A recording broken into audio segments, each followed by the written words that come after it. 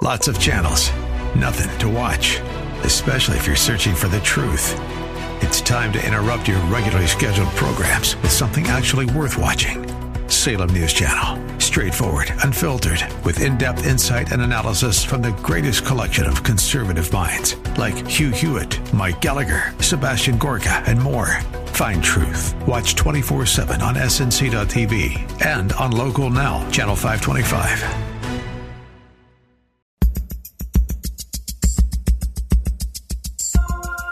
It's Lifeline with Craig Roberts. He's the host of Northern California's longest-running conservative talk show. He's a man with a message, a conservative with compassion. He's Lifeline's own Craig Roberts. Well, it's my turn again, huh? Well, happy to take turns and happy to have you along for the ride on this Tuesday edition of Lifeline. Boy, lots of going on in the world of news. Certainly, we're heading straight into the election cycle. Don't normally talk about people already voting this early. 25 days out for the election? Almost 11 million votes have already been cast. Absolutely remarkable. And I think it is demonstrative of the notion that there is so much at stake in this election. And I'm going to say something that I know longtime listeners are going to say, oh boy, here he goes again. I've heard that song before. That this is the most important, perhaps pivotal election of our lifetime. And this isn't to suggest the previous times that I said it, I was necessarily stretching the truth. But more so, perhaps, because each subsequent election, the stakes seem to be growing. So I think it's fair to say, when we look at all that's at stake here in relationship to where our nation is, where it's headed, this is, to be sure, certainly in my own lifetime, the most pivotal and critical presidential election yet. That said, amongst all of the items that are sort of front and center is the nomination for the United States Supreme Court, which is technically a function of not what the next president will deal with, but the current president. And this is not unusual. Presidents typically have a shot or two, some multiple opportunities at appointments to the highest court in the land. The record holder goes without saying, George Washington. He had 14 nominations, 11 confirmed. One that surprised me, and then I remembered in the context of the number of years that he was in office, 12 years, four terms, not completing, of course, the fourth one. That was FDR, who had a record 9 appointments to the high court. And, of course, if he got in his way in 1935-36, it would have even been more than that. Andrew Jackson had 5, William Taft 6. Of recent years in memory, Richard Nixon with 4, Ronald Reagan with 4. Then we slipped into the 2s, Bush 41, Clinton, Bush 43, Obama each had 2 selections to the high court, and now obviously President Trump with 3. The stakes are extremely high in this particular nomination. So let's get some insights as to what's transpiring here and how we can expect this to roll along just 3 weeks shy of the general election. Joining me now with some insights is the host of the Bob Zadek Show, heard every Sunday at 8 a.m. here locally in the San Francisco Bay Area on 860 a.m. The Answer, and you can get more details as well as information concerning podcast resources, Bob's latest books too, online at bobzadek.com. That's BOBZADEK.com. Robert, as always, great to have you on the program. Thanks again for having me, Craig. Appreciate it. As we say, there's a lot at stake in this election, and certainly a lot at stake in this nomination. There's talk about how will it potentially impact the mixture of the court when it comes to decisions on issues such as abortion, gun rights, the Affordable Care Act, on and on the list goes. The nominee so far certainly seems to have held her ground, and if anything, at least in my viewing of the questioning between yesterday and today, seems to be, at least on the surface, that that Justice Barrett has no real agenda other than to say there's no agenda. Do you think that's accurate? Well, agenda. I would disagree without seeming to using a play on words, she has an agenda. Her agenda is to maintain the integrity of the Constitution, to decide cases on the law, not on how sympathetic the litigants are. So I think she has a profound agenda, but it is an agenda that we wish every judge or justice in the case of the Supreme Court would have. I hope she does have an agenda, and I know she does, and that's what it is. And I profoundly respect her for having that, if you will, agenda.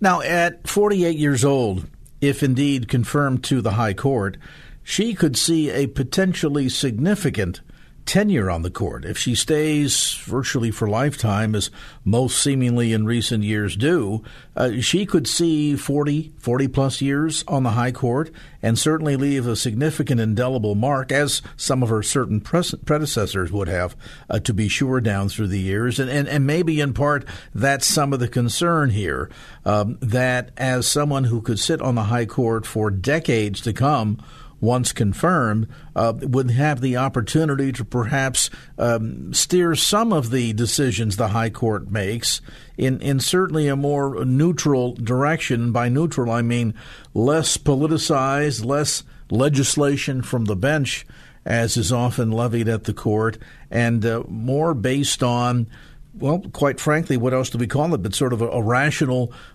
basis standard for jurisprudence, which I think would be a welcome relief given some of the other appointees down through recent memory and what some would consider to be more of a basis that the Constitution is a living, breathing thing, and therefore we have to kind of decide based on not what the Founding Fathers meant or intended, but rather what seems to be more practical or in some cases politically expedient for the now. You said a whole lot there, Craig, as you often do. You pack a lot into a single sentence or paragraph. I want to comment and join you in saying, given her age, she could leave her mark. I think she will leave her mark, not by her age, not by the number of cases she decides, not by the number of cases she is in the majority or in the dissent. She will leave her mark by the intellect and the integrity of her decisions.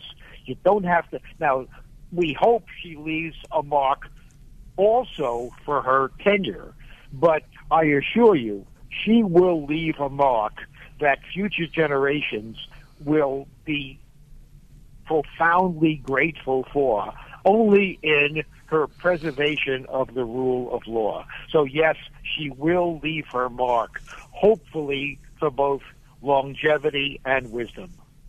How do you think she's going to fare through the questioning? I mean, so far the last couple of days, she certainly has held her own, and the tone and tenor of the discussion and questioning has decidedly taken on certainly a different flavor from that of what we were exposed to during the Brett Kavanaugh hearings. This is feeling more like the Neil Gorsuch nomination hearings as opposed to Kavanaugh, and I think at the end of the day, perhaps that's a good thing. I don't think the question is how she will fare. I think it is how the questioners will fare. I have no doubt she will fare just fine, because she is simply answering the questions. You cannot fare badly by answering the questions. So there's no question she will fare well. I dare say many of the senators will not fare nearly as well. They will be shown as either ignorant of the Constitution or petty or so profoundly political. That, of course, is not a headline because their very job is political. But if you are good, the fact that you are behaving in a purely political way will not be so apparent. In the case of the many of the senators who are questioners, I don't think they're going to fare very well at all. And you touch on an important point, because in watching over the last couple of days, and this certainly varies from Senate member to Senate member, largely in some respects dependent upon whether or not the senator in question happens to coincidentally be up for re-election this year, some of the dialogue seems to feel more like campaign debate as opposed to thorough review of Barrett's qualifications for this lifetime appointment. Would you agree? I would agree, Craig, and I would summarize it by saying the audience, the voters, are misled by what these events are called. They are described as hearings. Craig, they are not hearings. They are performances. A hearing does not need a TV camera. A hearing, which is designed to get information, can be done in private without the attention of the media, and senators go about collecting information so they can make a decision. These are performances. These are rehearsed. These are scripted. Craig, I will never grace them by calling them hearings. They are not at all hearings. And, of course, at the end of the day, and we'll drill down into this a bit deeper when we come back after the timeout, at the end of the day, this really ought to be less of the political grandstanding, as you're suggesting, and the sort of the stage show, so to speak, and performing for an audience of 350 million, as opposed to getting down to the key issues at hand here, and that is the individual's experience, the individual's qualifications, and a sense of just how capable or incapable they may or may not be for the position. And I always find it curious when there's a lot of time spent investigating how a particular potential justice would vote on an imaginary case, the facts of which are not known because the case has not yet come before the high court. It's just pure speculation as to when it will, and then, of course, none of the details that are so critically necessary for a justice to hear and then render a decision based on the constitutionality of a law or the lack of same. And yet we seemingly want to put forward a bit of a litmus test based on political ideas or agenda as opposed to the pure qualifications or lack thereof for the individual in question. And while some see that as an important exercise in attempting to really gain thorough knowledge and understanding of the candidate, others perhaps see through a bit of that ruse to understand that it's more political grandstanding than anything else, and perhaps even at certain levels an attempt to try and shape the court not in terms of who brings the best qualifications for reliance upon the original intent of the Founding Fathers, but instead who might help further along what agenda. With us today is best-selling author, syndicated talk show host, and attorney himself, Bob Zadek. Bob, of course, is the host of the wildly popular Bob Zadek Show, syndicated across the country, heard regionally here in the San Francisco Bay Area on 860 AM The Answer. That's every Sunday morning at 8 o'clock. It's one of the tune-in destination programs, a great way to start the day and the new week with Bob, an opportunity to hear from his guests on a number of compelling topics that relate to day-to-day life. And, of course, it's a no-spin zone, so he dives right into the issues and gets right to the heart of the matter. It is indeed compelling talk conversation and certainly far more entertaining than many of the so-called talking heads on Sunday morning television. Check him out Sunday mornings, 8 o'clock on 860 AM The Answer, the Bob Zadek Show. Information online at bobzadek.com. That's BOBZADEK.com. We'll take a brief time out. When we come back, we'll get into some of the issues of ideology that sort of rear their ugly head during any of these SCOTUS hearings. And we'll do that right after we do this, a look at traffic.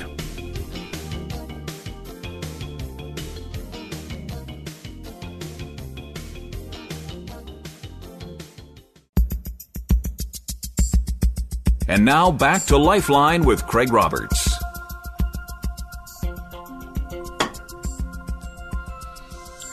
We're back in our conversation tonight with talk show host Bob Zadek. You can catch his show Sunday mornings at 8 a.m. here in the San Francisco Bay Area. He's syndicated, but locally you can catch him at 8:60 a.m. The Answer. Again, that's Sunday mornings at 8 a.m. Details on the web at bobzadek.com. Lots of great resources there, in addition to lists of past guests, podcasts, and, of course, Bob's books as well. We're talking about the Supreme Court hearings that are underway right now. And it is very fascinating to me. And, of course, this comes around, Robert, every time that there is an opening for the U.S. Supreme Court, that while the hearings ostensibly should be there to judge the qualifications, the background, the abilities that are necessary for a position like this, and yet so often senators want to dive very heavily into how should I phrase this? They want to dive into ideological issues over made-up cases that don't yet exactly exist before the court, and somehow get a person to speculate on a case that doesn't exist, put forward an opinion, and then decide whether or not they're qualified for the highest court in the land based on that opinion. And I've never quite understood that. I mean, talk about completely unrealistic, and yet I would speculate that as we've heard that the last couple of days, that will be once again the theme that is running as a strong current through the entirety of these hearings. What, in your opinion, is problematic about that approach? Well, of course it's problematic because let's take, of course, the 800-pound gorilla in the room. A topic that's of interest to your audience is the topic of abortion. Now, the Supreme Court case that gets all of the attention is, of course, Roe versus Wade, and so people are often discuss how you feel about Roe versus Wade. Now, for you and I, Craig, to sit around having a beer and talk about how we feel about Roe versus Wade is kind of silly, because it's asking whether or not a certain case has reached the right decision according to the Constitution, not the right decision according to morality, not the right decision based upon whether abortion is something that is a positive or negative act. It's based upon the application of a certain event to the Constitution or vice versa. So how one feels about abortion has little or nothing to how one feels about the case. The case is of questionable constitutionality. By that I mean that honest, well-meaning, intelligent, constitutional scholars can reach different conclusions on whether the court properly applied the Constitution to the facts before it in Roe versus Wade. That is a different conversation about whether one feels that abortion should be limited, modified, regulated, or criminalized as a matter for society. They are two very different questions. And therefore, a decision about the practice of abortion is totally different than a decision about an opinion about a certain case, which is decided on technical constitutional grounds. So no one should care about how one feels about the act of abortion. It's only a question of whether the case was properly decided. To give another, even easier example, how does one feel about murder? Well, everybody's opposed to murder. Well, what if the party doing the killing was acting in self-defense? Well, then the killer doesn't go to jail. And no one can discuss whether the killer killed somebody. It's a question is whether the law says the act is not in dispute, whether that act is criminal or not. Two totally different questions. So in large part, the only way that a question of that sort could bring any substantive meaning is if there was an example case that may be potentially headed toward the court that could then give us a glimpse into the understanding that the individual, in this case Mrs. Barrett, has in relationship to constitutional law and the framework then that establishes in which a decision will be rendered based on the constitutionality or lack thereof of a particular law or rule. So that makes perfect sense.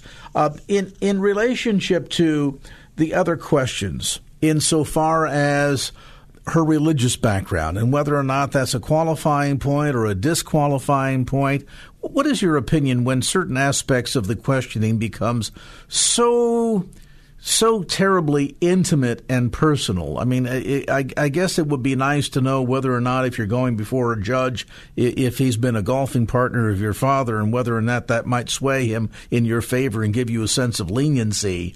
But in retrospect to both the Kavanaugh hearings and what we may see here over the coming days and weeks, as there's drilling down into very personal beliefs that may or may not have any impact whatsoever. I get the sense that they want to somehow either have a person pass a belief litmus test or check the entirety of their beliefs at the door, neither of which do I think is very practical.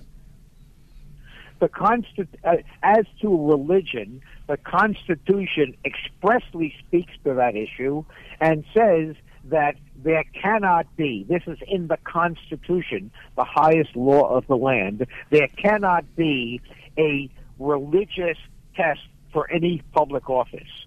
So that cannot ever be a disqualifier or a reason to award somebody a position. As to whether it's appropriate questioning, that's a different issue. Now, the senator, the questioner, is allowed to ask the question, but the point is whether, as a political matter, whether that's the right thing to do. And if people feel that's wrong, the people have a remedy at the ballot box. As to what my opinion is, you asked it of me. Of course they should not ask about religious beliefs. They are only pandering to somebody, and they are clearly conducting what is supposed to be a hearing. Therefore, the hearing is supposed to elicit information to help them decide. When they ask a question, when they know the answer in advance, they clearly can't be trying to get information to help them decide. Therefore, they are, as I said at the opening of our show, they are simply performing for a constituency and earning points within the political establishment, their party, by asking the question. So that is offensive to me because, Craig, it's like when you ask somebody a question and you know the answer, then you have another motive other than to learn the answer, which you already know. Yeah, and clearly in this case, it's less about asking a question to get information. It's more asking a question to get somebody's goat. Now, that said, final question for you tonight, Robert. There's been a lot of this debate as to whether or not it's appropriate this close to the election to be engaging in these hearings. There's arguments in both directions based on history. At the end of the day, there's nothing in the Constitution that somehow forbids the hearing or the appointment of a replacement justice. And in fact, there's plenty of history to suggest that up to the 11th hour in presidential tenures, this has been done. So I think that's an interesting debate from a political standpoint, but from a constitutional standpoint, it's very much a moot point. What, however, might be an interesting dynamic here, and that is this, that right now the Republicans enjoy a 53 to 45 majority over Democrats, though the two independents both caucus with the Democrats, so we would suggest perhaps that they may lean in that direction. One would think that 53 to 47 is a healthy spread. That said, we mentioned earlier, it's an election year. Might somebody decide to, at the last minute, jump ship? Could there be certain senators like Susan Collins of Maine or Lisa Murkowski of Alaska that might, at the last minute, decide, nope, they don't want to vote with the majority? That being the case, if it becomes a tie, typically the vice president is the tiebreaker. Would that have anything from a constitutional standpoint coming into play here, given the fact that the tiebreaker is the vice president who was running for re-election? Anything at all in that? It would not. It's answered. It's only a political issue, not a constitutional issue. Everything that has happened well within the confines of the Constitution, as will be the court packing if the Democrats choose to do so, as many people, including myself, fear they will.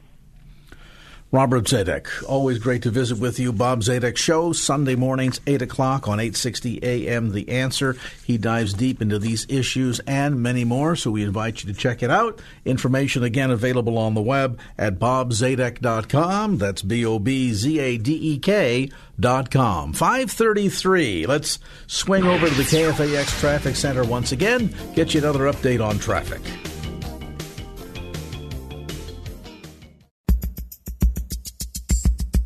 And now back to Lifeline with Craig Roberts.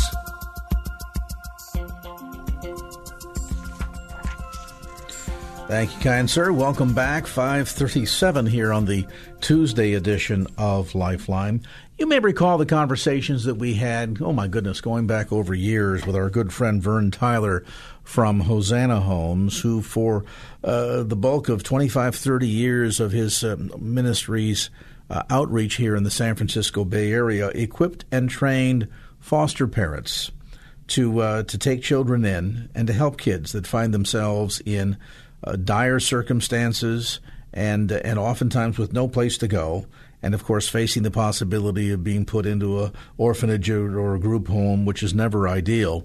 And so the focus for the longest time was train Christian parents who can then open their hearts and their homes to help kids in trouble. One of the stumbling blocks along the way included changes in California law that simply said you can do all of that, but you can't encourage the kids to go to church. You can't set any sort of moral baseline for them that has anything to do with your own personal faith. You just can't do it. Well, clearly a Christian family who wants to pass those values on, a child who needs that kind of stability, and then to be told legally it can't be done, creates a insurmountable challenge. Well, that mentality is not over with yet. Let's get an update from Brad Dacus, the founder and president of the Pacific Justice Institute, with a look at the case of Fulton versus the City of Brotherly Love, Philadelphia. Counselor, welcome. Tell us what's going on. Oh, you bet. The City of Brotherly Love is ordering, they passed actually an ordinance that requires that, all foster home agencies, including private religious ones, that they not in any way discriminate in terms of who they put their children with. They line up children in terms of homes, so based upon sexuality or sexual lifestyles, including gay parents, and of course a Christian foster care agency that is truly Christian is one that in good conscience can't and won't want to put their children in such homes that are go totally against what they believe is moral and right. So this foster home, Christian foster home, was told that they're no longer going to be allowed to do their ministry there in Pennsylvania and Philadelphia, to be able to have children put into to be deferred to families through their agency from the state. And we at Pacific Justice, so they filed a lawsuit. It's going to the Supreme Court, and we at Pacific Justice Institute have filed an amicus front of the court brief in this case matter. It's very important to religious freedom and religious faith-based foster care agencies, and entities. So Philadelphia is basically pulling to California, as the saying may go, in terms of, and it's sad because so many of these kids are coming from abused situations. They're coming from situations where if both parents exist, there may be a drug abuse going on, other issues. The child's very life may have been in danger, so they've been taken out of the home, removed by the state. You want to put them in a safe environment, and an environment that can help support that child, because in spite of their circumstances, they're still growing physically, emotionally, mentally, spiritually, intellectually. And then to turn around and say to a large portion of potential foster parents, we are not interested in you because you wish to establish your faith guidelines. I mean, it's almost as if you're telling to a foster parent, you have to have two different homes, one standard for your own children and then another standard based on the whims of the child coming in. I mean, it seems to be wrong at so many levels. Yeah, it really does. And it really effectively deprives young people of having a wonderful, loving Christian home, not because of the young person's beliefs or the homes, but rather the state beliefs, the government's beliefs, to be hostile towards families with a Christian foundation, Christian beliefs. And that's, frankly, statistically, the best kind of a home that a child could be in and be raised in, statistically, to a faith with a strong faith foundation and beliefs that child would get in such a home. And it's really a shame because foster care agencies and the statistics for kids who do go to foster homes is horrific. It's actually, that's one reason why the Department of Health and Human Services did a study finding that it's better for a child actually to remain in a moderately abusive home than to be placed in a foster home, because statistically, the moderately abusive home, the children actually turn out better.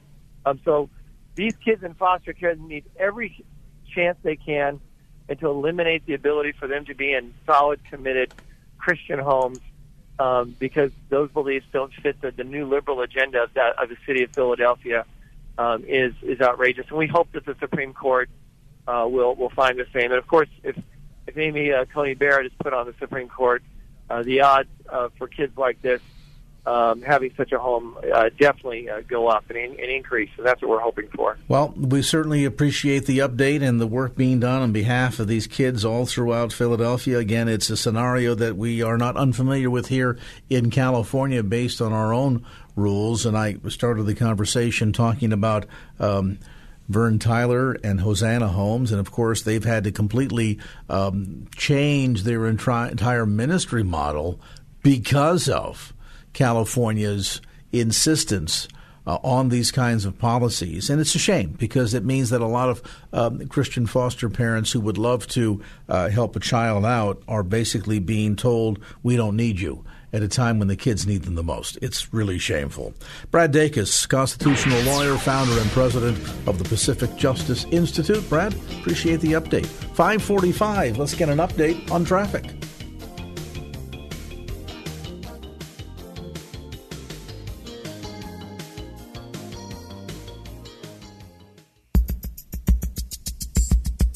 And now back to Lifeline with as Craig we discussed Roberts. Earlier in the program, this is a pivotal election.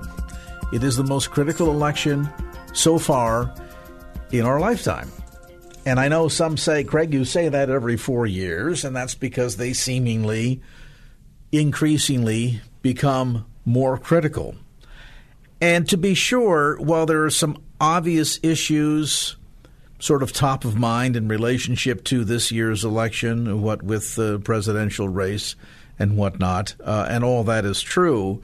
But at a deeper level, in our local communities, counties, the state of California, we have races for school boards. We have races for city council. We have a variety of ballot propositions, some of which are uniquely designed to try and steal things like the ability to save property taxes through the historical proposition tax called Prop 13 and others. And so we've been promising you leading up to the election that every once in a while we would come back and revisit these issues as we move toward November the 3rd so you can vote and vote wisely. So We're going to do more of that right now. Joining me is the host of Life Matters, heard Saturday mornings at 11 a.m. here on KFAX. He is also the Western Regional Director with the National Right to Life Committee. He is Brian Johnston. Brian, always good to have you with us. Always good to be on with you, Greg. Wow, it's amazing this year, and we talked about it before, the number of attempts to try and use feel-good language to talk California taxpayers out of their money and some of the nefarious activities that those additional dollars would help to support. One of them, as we talk about ballot propositions, is very troubling because we've had much discussion concerning the morality of fetal stem cell research and what all of that means and the notion of people financially profiting off of that. And as abhorrent as the idea of Planned Parenthood harvesting baby organs, certainly additional government dollars, taxpayer dollars out of our family pocket to go and support more of the so-called stem cell research, which to my understanding thus far it really has spent a lot of money and produced very little results, hasn't it? That's right, Craig. And we're talking here in California about the CIRM, the California Institute for Regenerative Medicine. And it came into existence back in 2004 with the ballot proposition. And that ballot proposition, it was numbered 71 at the time. But it passed with flying colors, unfortunately, because people were both ignorant but also emotionally exploited. It was going to help Michael J. Fox be cured of Parkinson's. It was going to help Christopher Reeve walk again. And the governor, Arnold Schwarzenegger, it was very good. But you have to remember, it was put on the ballot in California for one reason, because the President of the United States, in good conscience, that was George W. Bush, he said that he could not, in good conscience, let federal funds go to embryonic research. And again, this is stem cells. Stem cells are wonderful things. You have them in your body right now. I believe in the use of stem cells. However, with embryonic stem cells, you have to end that particular individual life to get at them. They have never had any successes. Adult stem cells, many successes. So this is Proposition 14. And Proposition 14 asks for another $5.5 billion.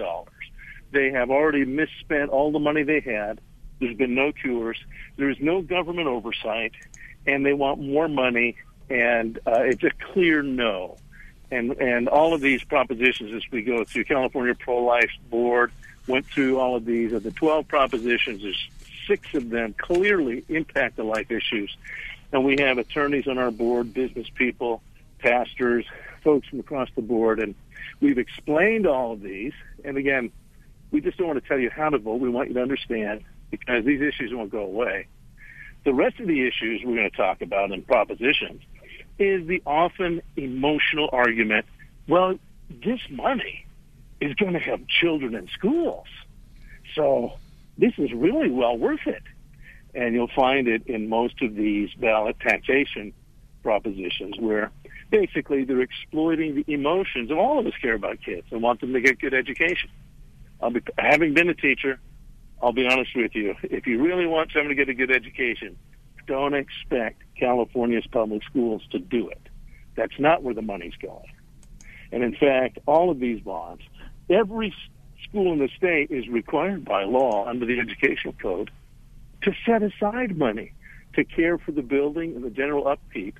However, every single one of them, because of the government unions, those funds are raided, and those monies are used for the purposes the unions would like to use them for. They simply bring it to court, and so then the schools don't have money for upkeep. And what do? They come and they ask the taxpayers for more. We need more, billions more. So each of the proposals that deal with the variation of taxing, that's their main goal, is to emotionally exploit the voters' desire to help kids.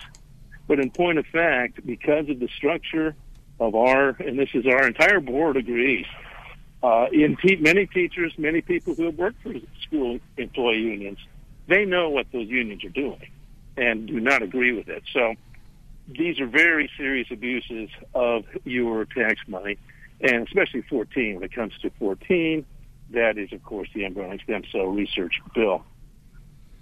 15, of course, fits right in there with what you're suggesting, the idea that we're going to change taxation here in California, shift dollars around. They have tried on multiple attempts to try and kind of take the teeth, so to speak, out of the issue of Proposition 13. This one kind of masquerades as, well, it's not everybody, it's just commercial real estate. And I find the timing on this interesting, given the fact that we're facing one of the most severe recessions, certainly that we've seen in our lifetime, and to put an additional burden on small businesses, many of whom have already been forced to reduce staff and are even potentially facing the possibility of closing, and then to turn around and say, no, we're just going to take some of that money. We're going to allow them to lose their Prop 13 benefit, but we'll all put it to good use, wink, wink, within government schools. And, of course, once again, the agenda here is more about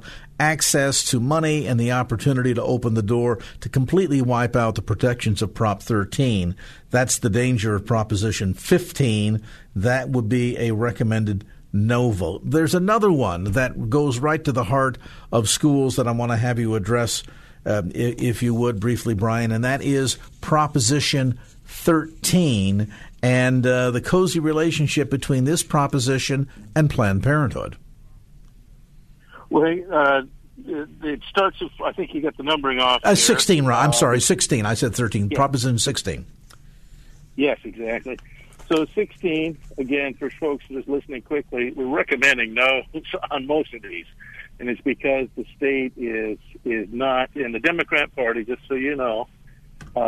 It's not, we'll pick on the Democrat Party. This is not the Democrat Party you grew up with. This is not the JFK Democrat Party.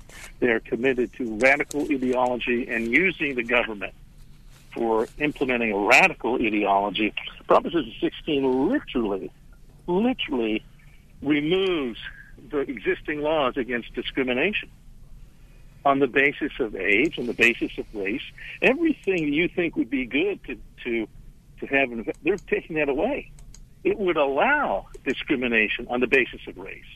It would allow discrimination on the basis of age. On any kind of thing you want to, the state can now start discriminating. It's incredible, but it's because the agenda has changed. And now they want to make sure, we already know, for example, at Harvard, just by way of example, that there are many Asian kids that can't get in because they do so well. And so they can't get in because of the discrimination that's already in place. But this goes across the board. Once you start playing favorites, then there's only bad that results. Instead of judging people on the content of their character or on their achievement by basing it on their race or their age or whatever other guide you want to use, you're going to end up picking favorites and being an unjust society, even though you're calling it being just. And so this is amazing that Proposition 16 strikes down the existing, this was passed several years ago, there was a proposition that prohibited any kind of discrimination. This eviscerates it and says, oh no, now that we control every aspect of government, we want to pick and choose the races we're going to exalt, and we're going to do it without any apologies. Now, all of us already know this, that in fact, this is happening already. It's just not talked about. We know that, as you point out, Planned Parenthood, they target, with state funds, they target certain communities racially. They actually target racially which kids should die, who they want to sell abortions to. And so this is just a bald-faced attempt to legitimize using race as the purpose of government. And that is on its face wrong. It's just, to me, it's stunning that it's even on there, but that's Proposition 16. And all of these, of course, as we've mentioned, going through this short list, Prop 14, 15, 16, 18, 19, and 23. And I know you're saying, Craig, you're going too fast. We're going to hit all of these again next week. But it is a recommended no vote on all of these across the board. The other one that I'll mention is Prop 18 that wishes to drop the voting age down to 17 years old. The argument here is we want to get kids involved in the voting process a lot sooner. My argument is you have a difficult time getting 35 and 40-year-olds who have a major stake, as often parents, taxpayers, in voting, and yet they often don't show up at the polls. You think a 17-year-old who's more interested in who he's dating tomorrow night or the next video game that's out is now suddenly going to be interested in showing up to the polls and voting? Clearly, the idea here is let's be able to influence them while they're still in government schools and in a sense, be able to then use them as tools to vote in the direction that we get. Because a parent is going to have a tough time talking about issues before a 17-year-old, but for a child in school, it's captive audience. Recommended no vote on Proposition 18. More information about not just the ballot measures, but also where the candidates stand on the issues related to life, go to CaliforniaProlife.org. That's CaliforniaProlife.org. Wonderful resources there that can help you place an informed vote, as we are just 3 weeks today from the general election. Brian Johnston, Western Regional Director of the National Right to Life Committee, host of Life Matters, where he goes into these issues in great depth every Saturday morning at 11 a.m. right here on KFAX. Details online, CaliforniaProlife.org. 6:02, let's get you an update on traffic.